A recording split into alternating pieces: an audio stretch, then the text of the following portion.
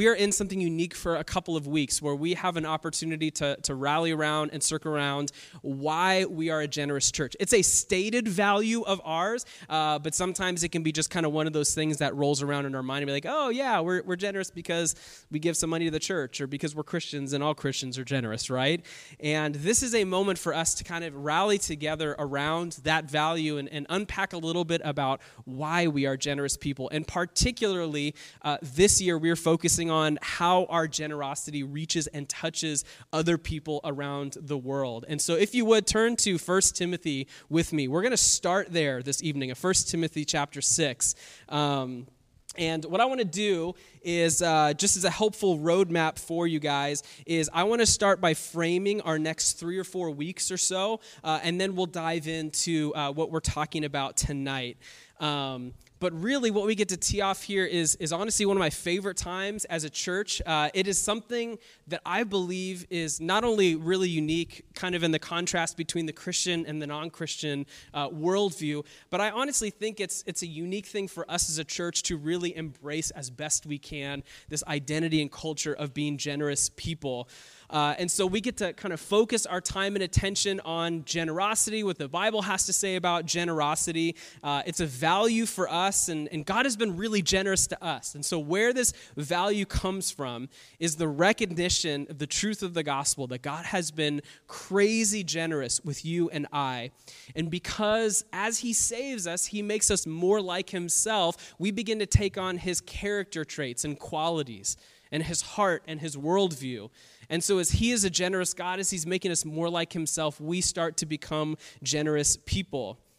He is eternally generous, and we revel in the generous nature of the gospel every time we gather together here on a Sunday, or when we scatter out into our Anthem communities, or when we're enjoying a coffee or a beer, and we're just like, I don't know if you guys ever had those moments where you're like, I had this moment with Sherry, I think it was yesterday, where I was like sitting on my couch, and this is going to sound like we live in a really bougie house. We don't. But I was sitting on my couch, and I was looking out the window. I'm like, we have a little sliver. I can see the water from my couch in my living room. And I like opened the window, and we caught some you can smell the salt in the air. I'm like, I live in Ventura. This is like the greatest city in the world. And I just had one of those moments where we're sitting together. We're like, this is incredible. And I was thinking, man, this is an epic place to live. I'm so grateful that God has put us here. I'm so thankful that, honestly, you guys are in our life. I've talked a couple of times about just how loved and cared for we feel by you guys, especially as we've been kind of reeling from having our third kid and just honestly enjoying the fruit of community. And is all these things that just made me really grateful for how God has blessed us, how he has provided for us, and what he's doing in us as a church. And honestly, at the root of that is an incredibly generous gospel, that we worship a father who likes to give good gifts to his kids. We don't worship a stingy demigod who is looking to mess with our lives in this Machiavellian way, but we worship and we're saved by a God who loves us and wants the best for us, who gives himself for us, who wants to provide well for us, and honestly, who has the best definition of what good for us is. We don't always have the best definition of what good for us is, but he does, and he's always making a way for that good. And it's in that context that we even talk about generosity, just the reality that we have been shown such love, such compassion, such grace and mercy. And we sit here kind of just in awe of that. God has done incredible things for us, and he's shaping us to be like himself. And something changes us when we think about things like the truth of what Paul writes. You don't have to turn there, but in 2 Corinthians 5, where he says the love of Christ controls us.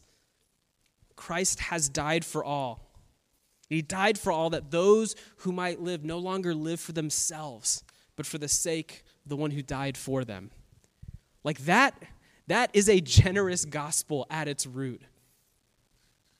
And we are changed and transformed to not live like selfish people living for ourselves, but we live for someone and something very different. And so this is why it's a value for us. This is why it's important for us. This is why we take time to remind ourselves that this is important to us. But like a friend of ours says, if your vision and values don't first become a regular habit, they will never become a reality. And we found that to be very true, especially with something that is very counter what the world tells us we should be and do and think. That it's one thing to have it on a piece of paper or on a website somewhere, but if we're not actually making it a habit in our life, it'll never become a reality. And so when we talk about being generous people, if it's not a habit, if it's not a reality, we're just being hypocrites. And the world doesn't need more hypocrites to look at, especially more hypocritical Christians, right? So that's why we as a church take time to practice this habit and practice this reality. So we do certain things that are hardwired into our DNA, not only as having a value, but 10% of everything that comes in on a regular basis, we invest back out. We tithe as a church. And so we operate intentionally on less than what we bring in so that we can sow into ourselves this habit of generosity. And to take it a step further, as we were considering 8-9 years ago how to best celebrate our anniversary as a church, we thought, well, we'll definitely have to get a sheet cake, because if you know Matt Larson, he loves himself a good sheet cake. But how else can we celebrate our anniversary, all that God is doing? And we're like, man, let's see how much money we can give away. And this was another way that we can sow into ourselves this habit and reality of being a generous people. And last year, we gave away something like $130,000, which is insane. It's absolutely insane. And we're definitely a part of 2 other churches. Anthem is not just this church in this room tonight, but that is still a very large number to have go out our walls into our different initiatives and organizations that we are partnered with. And one of the things, guys, I can just tell you, like anecdotally from our experience, that as we lean into generosity further and further as a church, we have never once missed the provision of God. We've never missed a paycheck. We've never missed a bill. We've never missed a commitment that we've had. And as we've aggressively called you guys to give more and more in a way that affects people outside our walls, God continues to provide for us here as a church. And this is this ongoing testimony about how God has been faithful to us as we're faithful to him in this generosity story. So we come back and we rally around generosity every single year because we want it to be a regular habit. We want it to be our living reality. So we make it not only a habit to teach on generosity, but to actually exercise it every single year. And it's one of these things that not only, I think, separates us from people who would claim it and be a hypocrite, but it separates us from the world. There's a noticeable difference in how we live if we are living generously. I'm going to share a quote because I really, really like C.S. Lewis, and I thought there had to be some C.S. Lewis in this series here. And he says, "I do not believe one can settle how much we ought to give." I love that he just leans into the biggest question. How much should we give? He says, "I don't know. I'm afraid the only safe rule is to give more than we can spare." In other words, if our expenditure on comforts, luxuries, amusements, etc. is up to the standard common among those with the same income as our own, we are probably giving away too little. If our charities do not at all pinch or hamper us, I should say they are too small. I love this, guys. There ought to be things we should like to do and cannot do because our charitable expenditure excludes them. Guys, this is different than the way the world lives. The world tells us that no matter what your income level, there are comforts and there are pleasures that you can buy. Whether you're making minimum wage in Ventura or whether you're pulling in 6 figures, there are ways you can blow money on dumb stuff. There are ways you can blow money on stuff that makes you happy or comfortable, that makes you feel like you can keep up with your next door neighbors or keep up with your friends. And both C.S. Lewis and Jesus remind us that that is not the way a Christian lives. Generosity is one of those uncomfortable realities of following Jesus. It's the one, we don't like to talk about money, so it's the one that, just suddenly your back straighten a little bit when we start talking about money. We start talking about generosity, you start thinking about your credit card statements, your bank statements. You're like, man, what am I spending money on? And you instantly go into guilt mode, and that is not what we are about, and that is not what we're doing. But what we do see in Scripture is that life in the kingdom demands more than we ever thought. Life in the kingdom demands such a radical worldview that we would not look to pleasing ourselves first or only, but we would look to see how can we participate with God in his advancement of the kingdom, even if that costs me, even if there's something like C.S. Lewis says, I want to do that I cannot do, I know I am part of a bigger story here. Most of us don't live with a lot of financial margin, I will venture to say. A lot of us are younger in the room, which statistically means you are earlier in your career, which means you are not making as much money as the older folks in the room. That is like just the reality of the way the workforce works here in America. But as you guys know, at any financial level, life can be generally comfortable. We can find ways to make ourselves comfortable.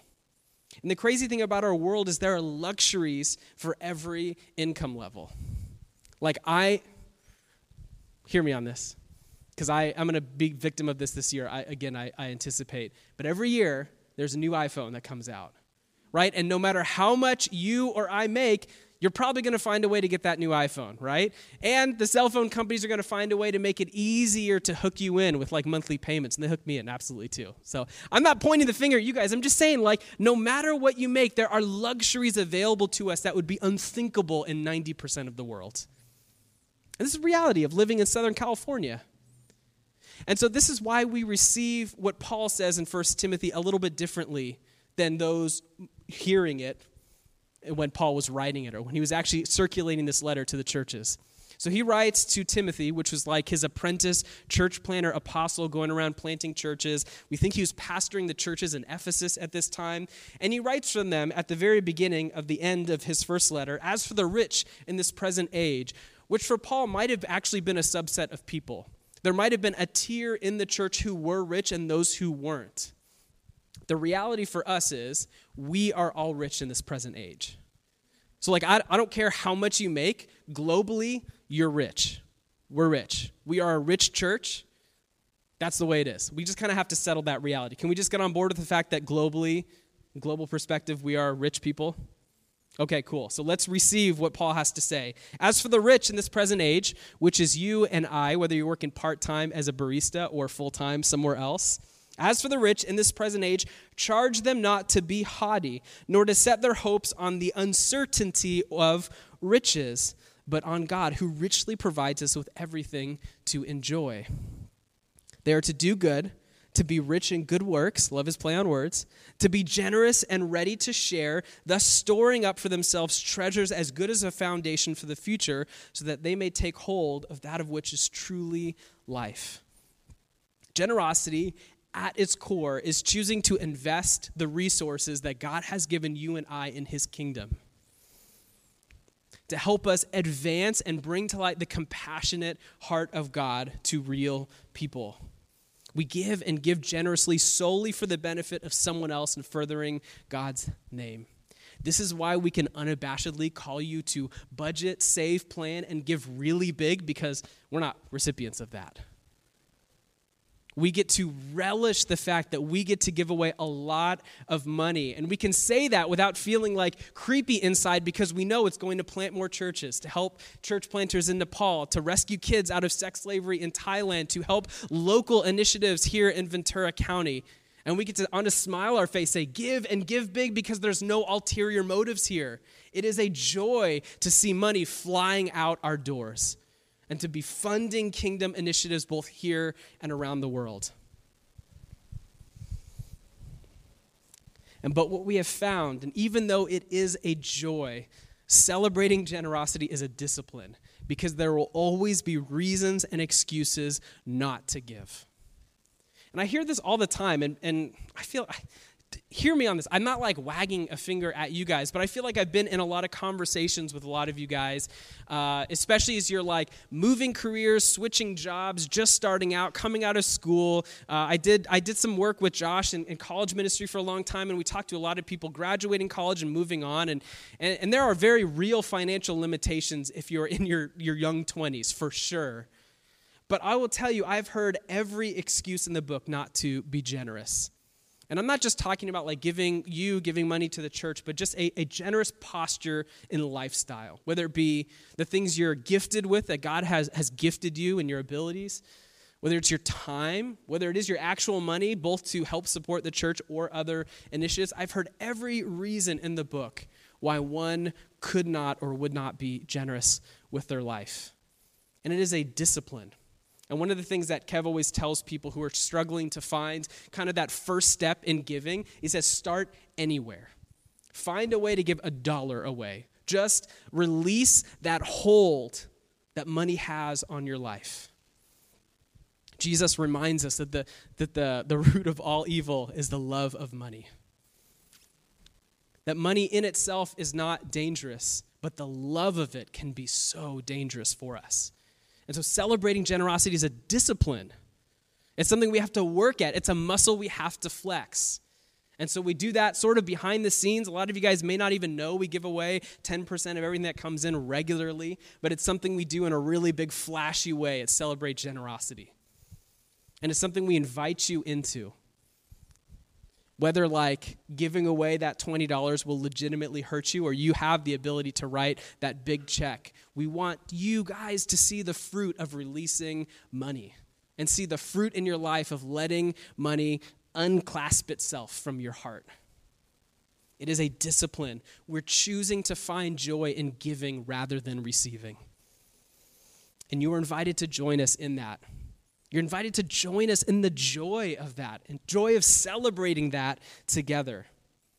And so over this week and the next couple of weeks, we're going to take some time to dig into the actual things we get to give to and how that exposes some of the heart of God.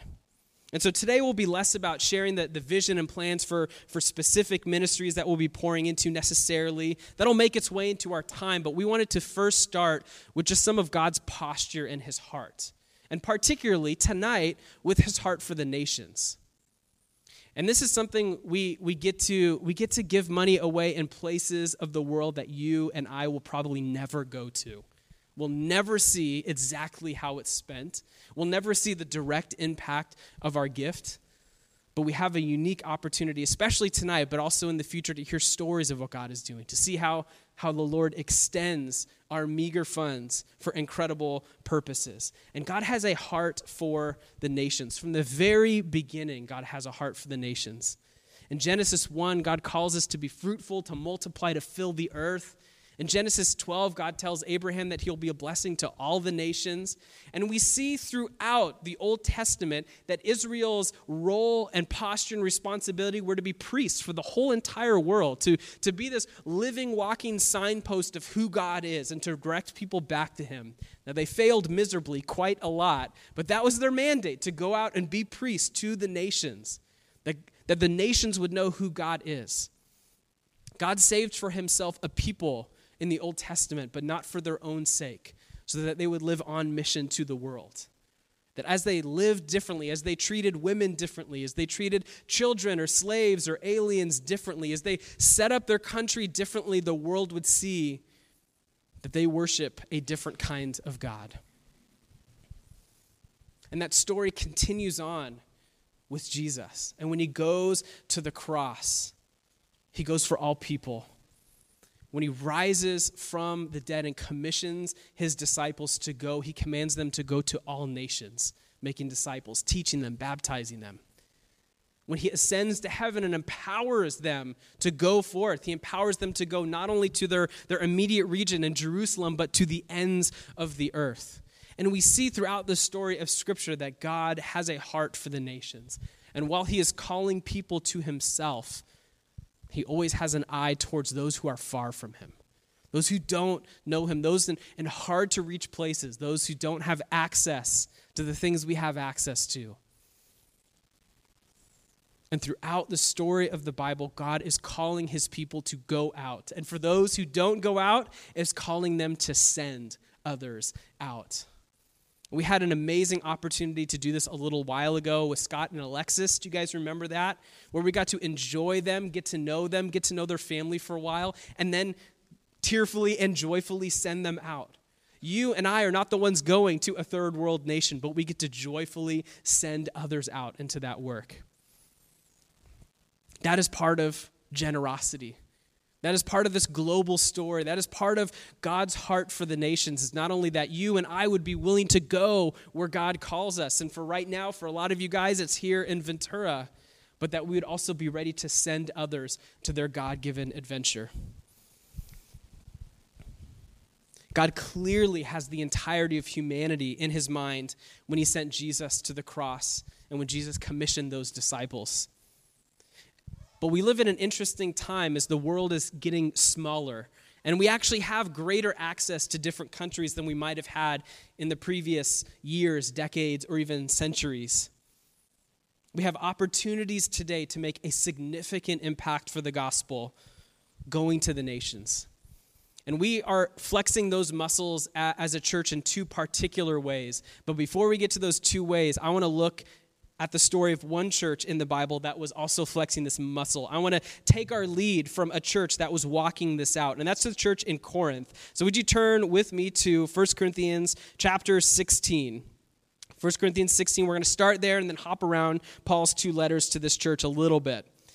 But I want to take our lead from Paul's instructions and encouragements to a particularly generous church in the Bible and seeing how that generosity from one church or in one region impacts a lot of the world. And so in 1 Corinthians 16, verses 1, 2, 3, and 4, Paul writes, "Now concerning the collection for the saints, as I directed the churches of Galatia, so you are also to do. On the first day of every week, each of you is to put something aside and store it up as he may prosper, so that there will be no collecting when I come. And when I arrive, I will send those whom you accredit by letter to carry your gift to Jerusalem. If it seems advisable that I should go also, they will accompany me." Okay, so what Paul is doing here is he's encouraging people to plan for generosity. He gets very, very specific. On the first day of the week, put something away so that when I come, there's no collection. You'll just have it ready to go. He's encouraging them to plan for generosity, to literally schedule it out. This is like one of the more pragmatic things in the Bible that Paul would schedule or tell them to schedule this out. You plan for generosity, especially towards one another and the saints around the world. Okay, let's go to 2 Corinthians chapter 8. Verse 1 through 4 again. "We want you to know, brothers, about the grace of God that has been given among the churches of Macedonia. For in a severe test of affliction, their abundance of joy and their extreme poverty have overflowed in a wealth of generosity on their part. For they gave according to their means, as I can testify, and beyond their means of their own accord, begging us earnestly for the favor of taking part in the relief of the saints." Okay, so this is a little bit different than 1 Corinthians. So 1 Corinthians, Paul is telling them, plan for this generosity, plan to give. So when I come to town, you guys are ready to unleash this generosity. In his second letter, in chapter 8, what he's doing is he's telling the story of another church in Macedonia. Right? He highlights how this poor church in Macedonia gave above what they were able to help provide relief for the saints. They begged to be able to give and help, even though it came at great cost to them. And so, just as like a sidelight here, I think if any of the stories in 2 Corinthians and 1 Corinthians, I feel like we can identify with this one. Like at a practical level, on a monthly basis, we're not supporting ourselves yet. We're getting there. You guys are doing a phenomenal job, but we are still dependent on the support of Anthem, Camarillo, and Thousand Oaks. That doesn't mean we can't be crazy generous, even if it costs us. Like if Paul were around today, I wish he would write this story about us. That even though we could not even provide for ourselves, we are so concerned with the saints around the world that we're giving lavishly. This is like dream passage for us as a church. All right, let's skip ahead to verse 13. 13 through 15. "For I do not mean that others should be eased and you burdened." This is really important. "But that is a matter of fairness. Your abundance at the present time should supply their needs, so that their abundance may supply your need, that there may be fairness. As it is written, whoever gathered much had nothing left over, and whoever gathered little had no lack." Okay, we are a body, and we have something to offer one another generously, whether it's finances, encouragement, testimonies of people coming to know Jesus, gifts and abilities, and how we're wired. The point is that we operate from a place of giving, not receiving. And what we see Paul starting to do here is we start to see him as not only as a missionary, but as this gospel money launderer. Hang with me. Like we see one of Paul's primary jobs is to shift money around as needed. To say, oh man, you guys are doing really well here in Corinth. Let's direct some of that money because there's a famine in Jerusalem. And there was a church in Macedonia who even they had need and they had lack and they still gave and God was providing for them. We start to see a global picture of the church that is not just about us and the money we need to keep the lights on per se, but to say, man, what is God doing in Thailand? Man, it costs $50, $60 a month to support these pastors who are trudging around the mountains. Like, we can do that. Like, let's do that. How many of those guys can we find? It takes how much to start up one of these orphanages, to teach kids, to read, to learn, to provide some education? We can definitely invest in that. We start to see this picture of Paul who's just shifting money around for the benefit of other churches. All right, let's skip ahead to chapter 9, verse 12. Verse 12 through 15. For the ministry of this service is not only supplying the needs of the saints, but is also overflowing in many thanksgivings to God. By their approval of the service, they will glorify God because of your submission flowing from your confession of the gospel of Christ and the generosity of your contribution for all of them and for others. While they long for you and pray for you because of the surpassing grace of God upon you. Thanks be to God for this inexpressible gift. Okay, that was like a really complicated sentence, and you may have gotten lost in there. And what Paul is saying is that generosity is rooted in our confession of and submission to Jesus. That's our starting place. We confess Jesus is Lord. We submit our lives to him, and then suddenly everything in our lives is his. And that's generosity flows from that. You cannot be truly generous the way Paul talks about it, the way Jesus hopes for and God wires us for, unless we are submitted to and confessing Jesus as Lord. Once we do, the Holy Spirit changes us. Our heart posture is so different. The things we care about begin to change. And as much as we like to think it changes overnight, it usually happens over time. And we grow in this. That's why we make this a habit of ours as a church. Because we know you guys are all in different spots in your relationship with Jesus. Some of you guys have been walking with the Lord a really long time. Some of you guys, this is really new. We're overjoyed we have such a diversity of stories in this room, but we know that also means a diversity of understanding of what it means to be generous. But know, at the very root, generosity is rooted in our confession of and submission to Jesus. I'm sharing these passages from the Corinthian church with you to help give a picture of generosity in the Bible. And I want you to be aware of the unique set of circumstances from the Bible around this particular church and even others. To see that as God was building his church in the New Testament, he was building them to be a generous church, a generous people, looking out for the welfare of other people.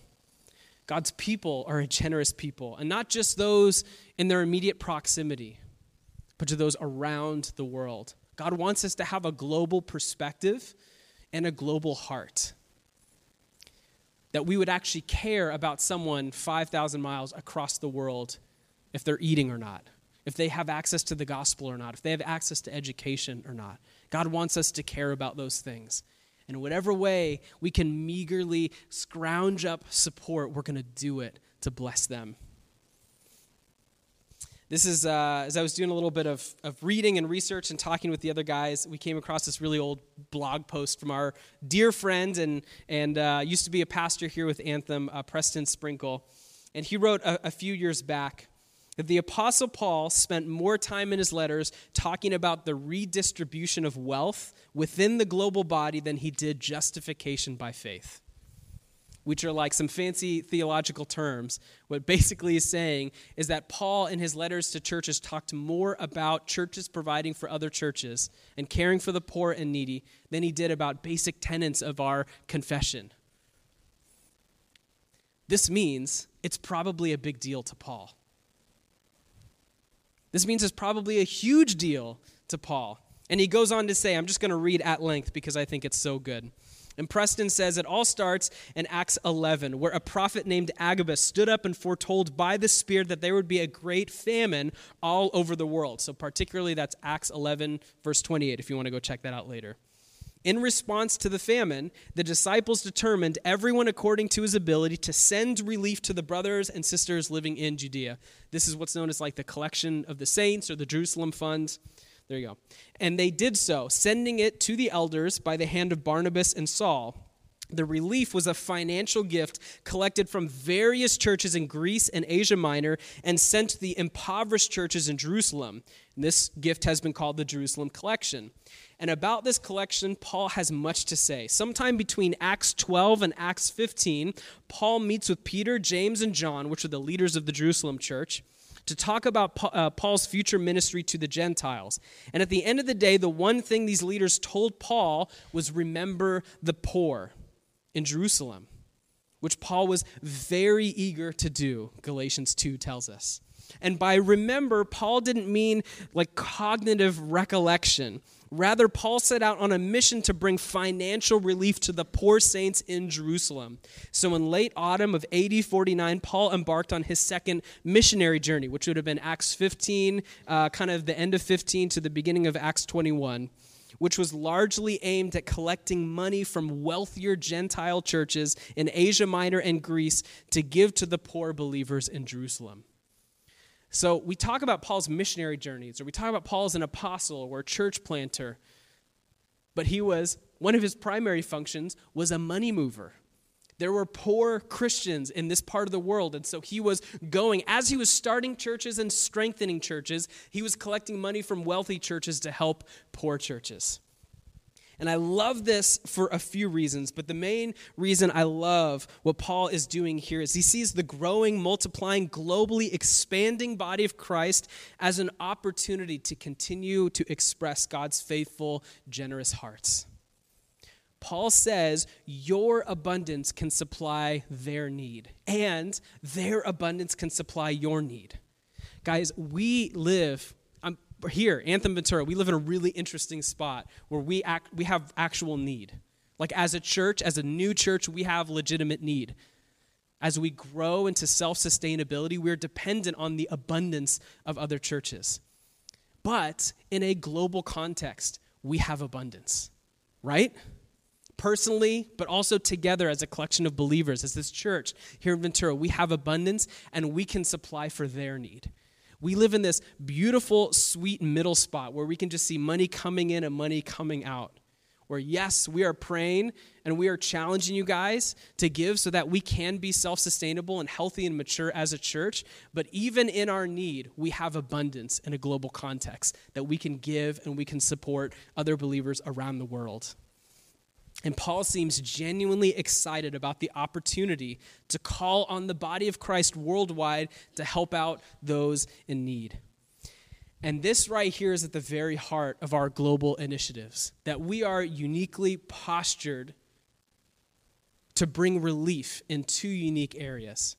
And the first one I'm going to talk about here, but the second I'm going to actually have Ryan talk about. And the first one, some of you guys may have heard of this before, is Zoe International. And Zoe International was started by a couple, Mike and Carol Hart, who are former Valley residents who worked in the entertainment industry. They heard about the issues of human trafficking, I'm sure as you have at some point in your life, in Southeast Asia, and decided to devote their creative capacity and leadership gifts to tackling this problem head on.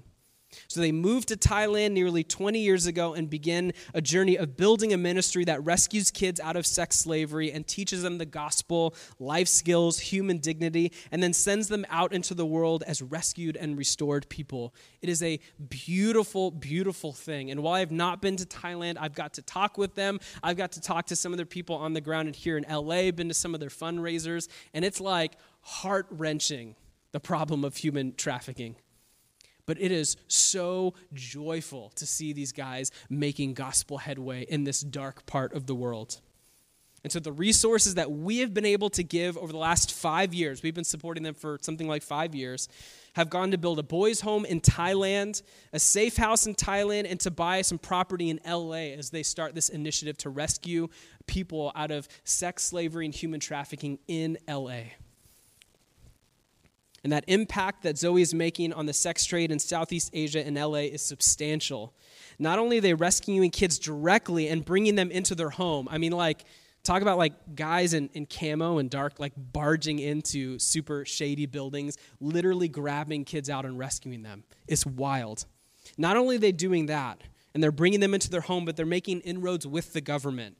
They're earning seats on task force and building international relationships that are helping to bring an end to human trafficking in that corner of the world. There's a long way still to go, but we see them as like a bright spot in Thailand. And we've seen them as worthy as investing our resources into. And they're doing incredible things there. We have built a relationship with a gospel-centered team of people at the tip of the spear in Thailand and in LA. And that is one of those initiatives that we're giving to this year. And so part of our Celebrate Generosity, we devote a third of that to our global initiatives, which are Zoe International.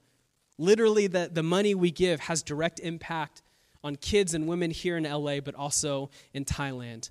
And the other part of our global initiative is Touch Nepal. Now, Ryan's going to come up here and share a little bit about Touch Nepal, but if you guys were here a few weeks ago, you met Babu. Come on up here, Ryan. You guys met Babu. Do you guys remember that if you were here? He is one of our church planters in Nepal, and he came and shared some stories with you guys. But I wanted to bring Ryan up because Ryan just got back from Nepal. I did. Like, how long ago? Last Thursday. So, like 10 days ago. Are you adjusted to California time yet? Very much so. Well, Ryan was just in Nepal, and so we wanted to take this opportunity to hear and see some of the stuff that he got to hear and see. So I'll let him take it away. Thanks, Bert. Hi, everybody. Hi. Woo. Like Bert said, I'm from Anthem Thousand Oaks. I'm one of the elders there, if you guys haven't met me. Matt Larson, who's the lead pastor there, and me, and Kevin, who's the lead pastor at our church in Camarillo, really started the church about 8 years ago in a couple weeks, and it's been really fun. A lot of the time, it's been really hard other times, but I'm glad that we are here. So, Bert was talking earlier about how most of us won't ever get the opportunity to see firsthand the things that we support internationally, but I was able to actually go and see some of those things that we support internationally, and so I'm glad I get the opportunity to come and share some of that stuff with you guys. So, the first things first, I had no idea how beautiful Nepal is.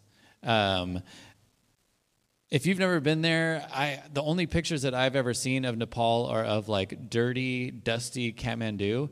And then there's this one scene in Indiana Jones, Raiders of the Lost Ark, where he flies to Nepal, and it looks like this. And that was the picture I had of what Nepal was going to be. I figured that I was going to be able to see Mount Everest every single place that I went to. I thought there was going to be Sherpas all over the place, and that was not the case. It was gorgeous. It was lush forests and rainforesty looking things and jungles and all different kinds of places. It was incredible. So I was actually on the ground for about 10 days there, and I was able to actually visit all of the things that we really support. There's church buildings that we've helped to build that I didn't get to see, but I got to see the guy who really championed all those sorts of things. So I'm going to take you through the three guys that we really support primarily, and then there's one other guy at the end that I want to talk about, and that's kind of the flow of where I'm going to be headed. So when Babu was out here a couple weeks ago, I was actually sleeping at his house legitimately when he was talking here at Ventura. They are 12 hours and 45 minutes ahead of our time here, and so the timing was a little bit interesting. But the first thing I did was I got to visit with Sabitri, who is Babu's wife. She is amazing, and the work that she and Babu do is incredible. So they've had upwards of 60 kids that live in what the government calls their orphanage, but really it's just their house that they have built to accommodate all these different kids, because I don't know if Babu explained it when he was here, but when a kid is orphaned and comes to an orphanage, there's basically zero chance that they're ever going to be adopted. And so really what Babu and Sabitri know is that every kid that comes into their home is going to be one of their kids for the rest of their lives. So they've had up to 60 kids at their house at a time. Right now, they're in like the high 30s, just because kids have grown up and they've been able to sustain themselves, and so they've moved out. But right now, they're in the 30s or so at the house. I don't have this in my notes, but I actually took pictures of every single one of the kids that was there, because none of them have ever had like a physical picture of themselves. So I'm excited to actually be able to send those back to them. It'll be really fun. But in addition to having 60 kids, which feels crazy, Bert and Sherry have 3, and that probably feels like a lot. You guys have 6 kids or something? Yeah. 10 times that amount of kids. Can't believe that. So one of the stories that I really wanted to share about specifically the Blessed Children's Home, which is what they call their spot, is about 2 weeks before Babu came out here, they were presented with an interesting situation from the Nepali government. They said that there was 5 sisters that they were trying to find a spot for. And the reason that they were in an orphanage, this is them right there, the reason that they were in an orphanage was because their mom had died and dad couldn't handle the idea of raising 5 kids by himself, and so he just left. Just left in the middle of the night, never said goodbye, never nothing. Just left 5 little girls to fend for themselves. And so the 11-year-old is incredible and decided, once she realized that dad wasn't coming back, that she needed to take on the role of mom and dad. And so what she did was she had some water bottles, because you can't really drink the tap water out there, so every bit of water that you drink is from a water bottle. And so she took those water bottles and went to a bus stop and started selling them for 5 cents more than she was buying them for. And with that, they were able to scrounge for about a year, and she was able to feed herself and all 4 of her sisters. And the youngest one at the time had just had her birthday, so she was just 1. And so she was like taking care of all of this stuff. Can you imagine? And so the reason that the government picked them up was because they were at a bus stop, and she was so adamant about selling these water bottles that the bus drivers were starting to say that she was a nuisance to everybody around there. And so they picked him up and drove him around to all these different orphanages all around Nepal, and nobody would take all 5 of them until they came to Babu and Savitri, and they serve a different kind of God and are a different kind of people, and they said, yes and amen, we absolutely will take all 5 of them. So this picture is about 6 weeks after they got there, and it's incredible. I mean, they now have like all of these brothers and sisters. They have a mom and a dad. They actually have a few people that are on like a paid staff to really care for them and things like that. But their life is incredibly different now and will continue to be because they're starting to hear about Jesus. It's incredible. So the little girl in the yellow, she was the one who wanted to play with me more than any of the kids. And I felt so out of my element because she would come up to me and she had this like little squeaky voice and would like talk to me in Nepali. And I had no idea what she was saying the whole time. And there weren't like toys or anything that I could like throw a ball to her. I have 2 little boys. And so I'm like used to playing with boys. I don't do the whole like girl play thing. But I couldn't figure out how to play with her. And so she would like talk to me about all this stuff and then wait for me to say something. And then she would just kind of walk away disappointed. But maybe next time I can figure out how to play with her better next time. So in addition to all of these things, in addition to that Babu does, he also is the pastor of a church. He also functions in an apostolic role with dozens of pastors throughout the Terai region, which is the southern part of India, Nepal. And then he also runs a Bible school. So that was actually the reason that Steve Larson went out there with me, was to teach at this Bible school. And so the school is a few miles away from where they live, but their whole idea is to raise up the next generation of leaders for Nepal. So they have guys that are there, they have girls that are there, and one of the primary ways that we as Anthem Church can invest in what Babu is doing is by helping to build a permanent structure there at the Bible school for girls to be able to actually stay on site and learn more about the Bible, learn more about what it looks like to be leaders, find out more of what it looks like to be, honestly, a mom in that context that's able to disciple the kids that are part of their family. Since we've been back, we've been talking about like what are the key things to the growth of the gospel in Nepal. And Steve and I and Mark all kind of feel like could you go to the other picture of the girls that were there? Back the other way. The other one. Sorry, you just passed it. We think it's the women of Nepal is like really going to be the thing that is going to be an incredible force for Nepal. They're the ones who are on their knees praying. The churches that we went to, there was usually like 3 times as many women as there were men. Alcoholism is a crazy problem in Nepal. And so it just seemed like it was the women who were the ones who were super, super faithful. And so if you're going to be praying for anybody in Nepal, pray for every woman who is in Nepal and is a Christian, because they are really going to be, I think, the key. And so we want to be able to invest into that and support what they're doing at the Bible school for the women. The next guy that I want to talk about is a guy named Bicky. And if there's one thing you should know about Bicky is that he loves Kentucky Fried Chicken. That is a picture of him right when we walked into KFC. I've never seen somebody so excited about anything. So Bicky, aside from loving KFC, is an amazing leader also. He's in a different part of Nepal. You can kind of split Nepal. It's about the size of California with a huge mountain range that runs right in the middle. And so the lower part is called the Terai, and the upper part is really the Kathmandu and the Kathmandu Valley. And so he primarily is in the Kathmandu Valley. And just like Babu, he goes to all of these different places and functions in an apostolic way. So he was the pastor of a church. He just handed that off to somebody else so that he can invest more into the different relationships that he has all around the country. And then he also runs a training center that is connected to the church, where all of these people from across Nepal have come, received training, and have been sent out to plant churches in all of Nepal.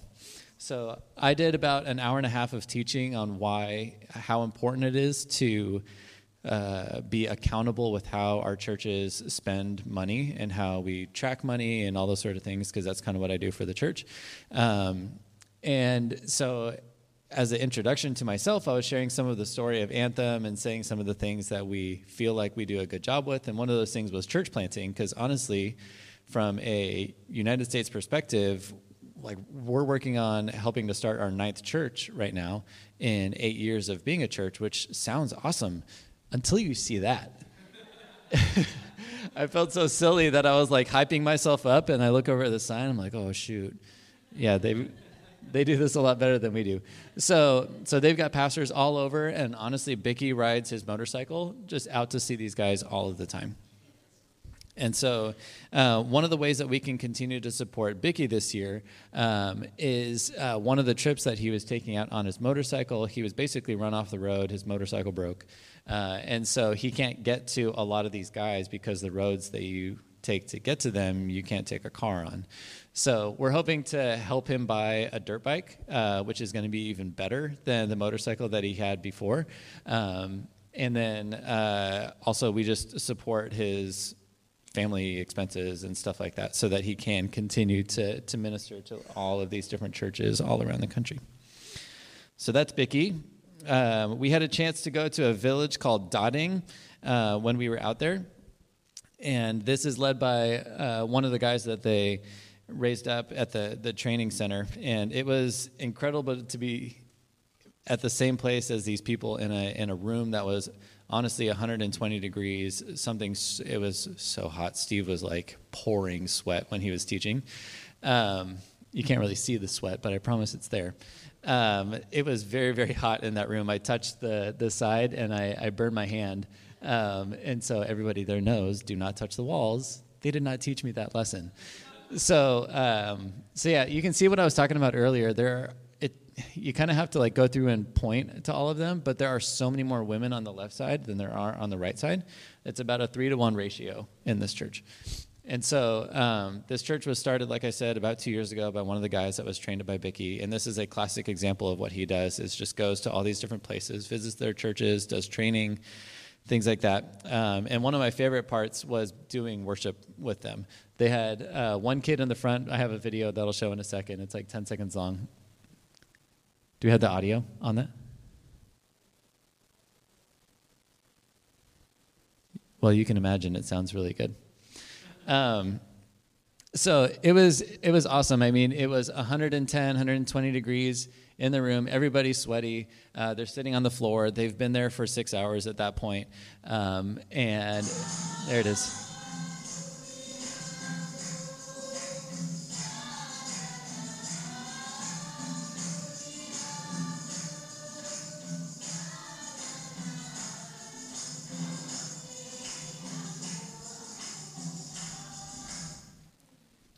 So that's like a short clip. They worshiped for so long, and it was so awesome just to see how much passion and joy and generosity they had, like more than I've seen in like most churches in the States. And they have so little, but they're so generous with everything that they have. So that was really, really encouraging. And so that's what we're hoping to continue to support through Bicky. The third guy that I wanted to talk about is a guy named Beakish, who loves having pictures taken of himself. Next picture. There he is. Okay, cool. So that's Beakish.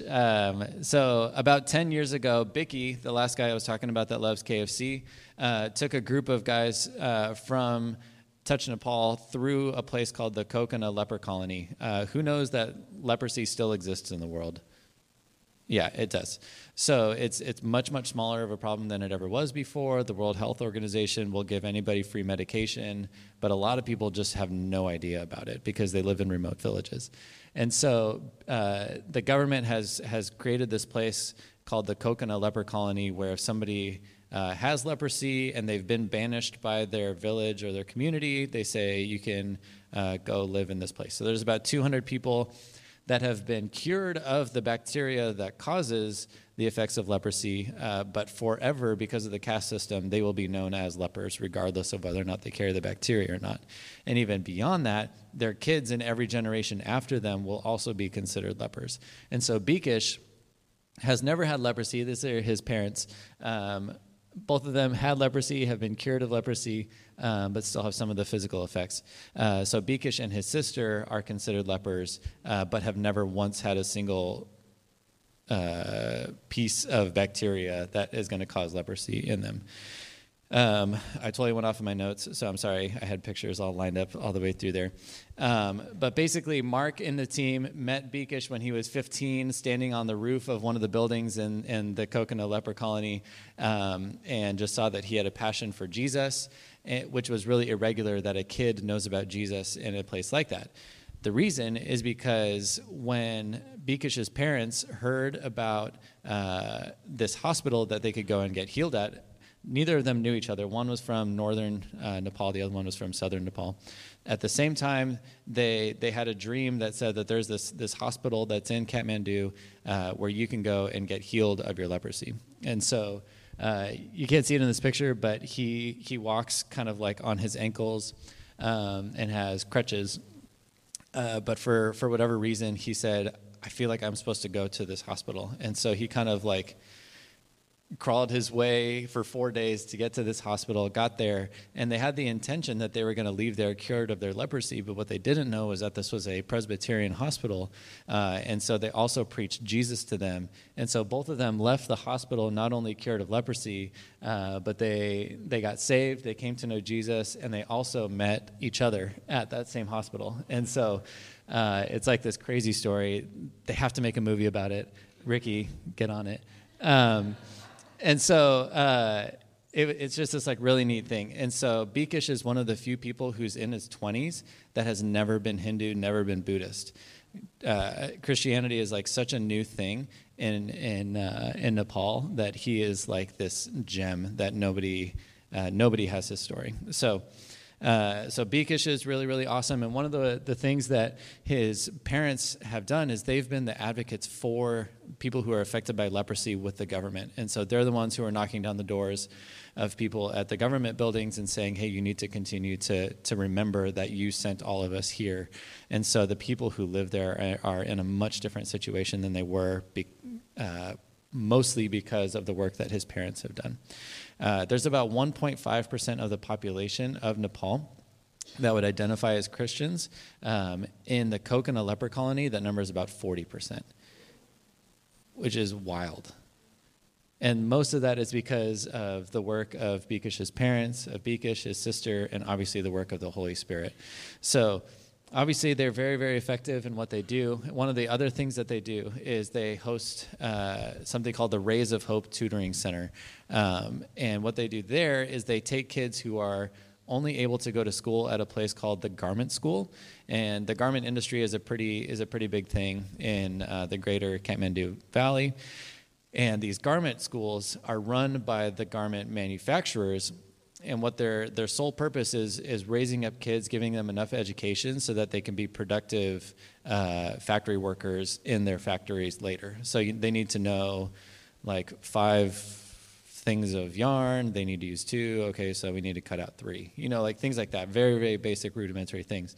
And so what Bikish and 2 other tutors do is they take these kids after school and they basically raise their really poor education, give them a quality education so that when they are about, in our context, graduating high school age, they're able to rise above the level that the caste system says that they're allowed to be in. And so they can go to college, they can move out of the leper colony, all things like that. So they have about 50 kids.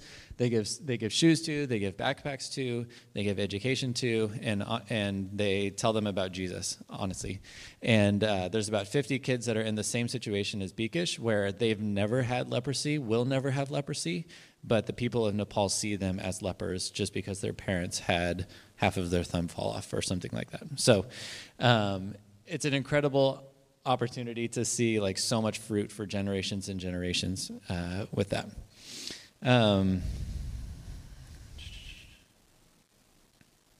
Yeah. So those are the 3 guys that Touch Nepal has really supported over the last few years. There was one guy that I met out there named Satya, who I think needs to be the 4th person of that group. And I've been talking to Mark, who runs Touch Nepal, about this. And we've agreed that we're not quite ready to say, like, we're going to do this, this, and this for him. But we know that we want to do something. So Steve Larson, who is Matt Larson's dad. Matt Larson is the lead pastor of Anthem Thousand Oaks. Steve is one of like the best Bible scholars and Bible teachers that anybody who knows him knows that he is like very uniquely gifted to do those sort of things. And Satya, on a 3-hour drive from Kathmandu to Dading, that church that I showed pictures of, was taking Steve to school the entire time on the Bible. And I texted Mark Avery when all of that was happening. I said, I don't know how else to say it, but Satya is a heavyweight. He has like a very high calling from God, and you can just tell. So he is very academic when it comes to Scripture, but he also loves people and loves the church like crazy. And so he has been asked to retranslate the Nepali Bible because the one that they use is not very good. And so they know that he would be able to give like a much better copy of the Bible for everybody than currently exists. And he also is a master trainer of leaders. And so he's developed all these curriculums. He's translating all these different books from English to Nepali. Like there's this book called Shepherding a Child's Heart that he just finished. And his intention is to just resource all of those leaders that are all over the country. He basically doesn't want to be the guy to go out there. He wants to be the one who puts together the resources to give to Bicky and say, hey, go take this. And so I have like a huge interest in seeing him be freed up to have more time to do that. So we're not exactly sure what that's going to look like, but I think that God has big things in store for Nepal through Satya. So I hope that helps give like a picture to what we're trying to support in Nepal. And I think that you guys have such a direct opportunity to invest in seeing literally thousands of people come to know Jesus. And so my ask is that you guys would give big. Give bigger than you think that you can. Just because I know and I've seen like every one of those dollars is invested so well. And so I'm going to close by the traditional Christian greeting in Nepal. So everybody, you can do like the thing that normally is namaste, right? But you say, in Nepali, this means praise the Messiah. You say, Jai Masih. Jai Masih. Well done. Thanks, Ryan.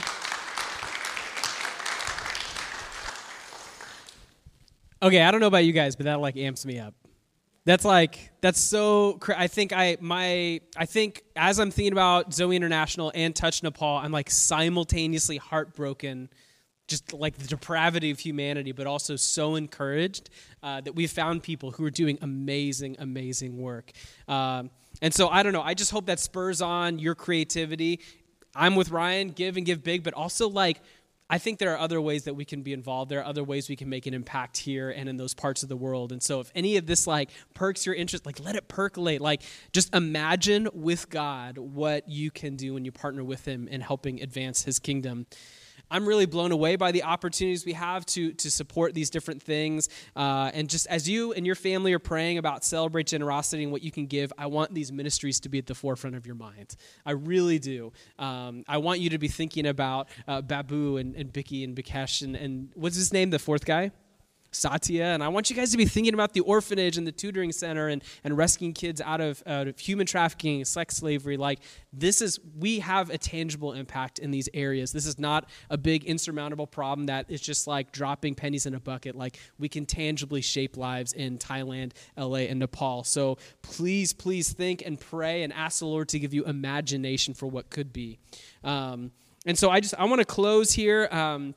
I want to close, and I'm going to ask Josh and Luke and Anna to come up here and help us respond a little bit as we end the evening. But just as a reality, we teach generosity as a gospel issue, as a foundational, fundamental. If your heart has been changed, you're changed towards the one who saved you, and the one who has saved you is generous. And so that's why we teach it as a gospel issue. That's why we teach it as something that is fundamental to who we are.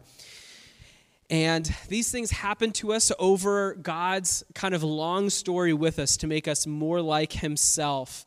And he wants good things for you. He is a father who likes to give good gifts to his kids, but often we can't see those good things because we are so preoccupied with other things. Augustine said, God is always trying to give good things to us, but our hands are too full to receive them.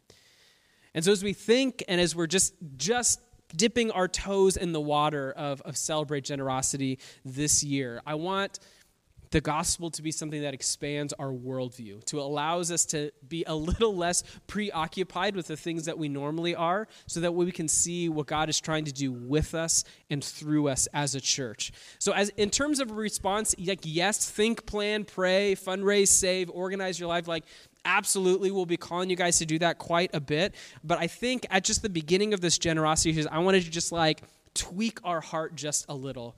And to do that, I wanted to go all the way back to Matthew chapter 6 as we close, just to remember the words of Jesus in the Sermon on the Mount. Because at a gut level, none of this happens unless our heart has been changed, right?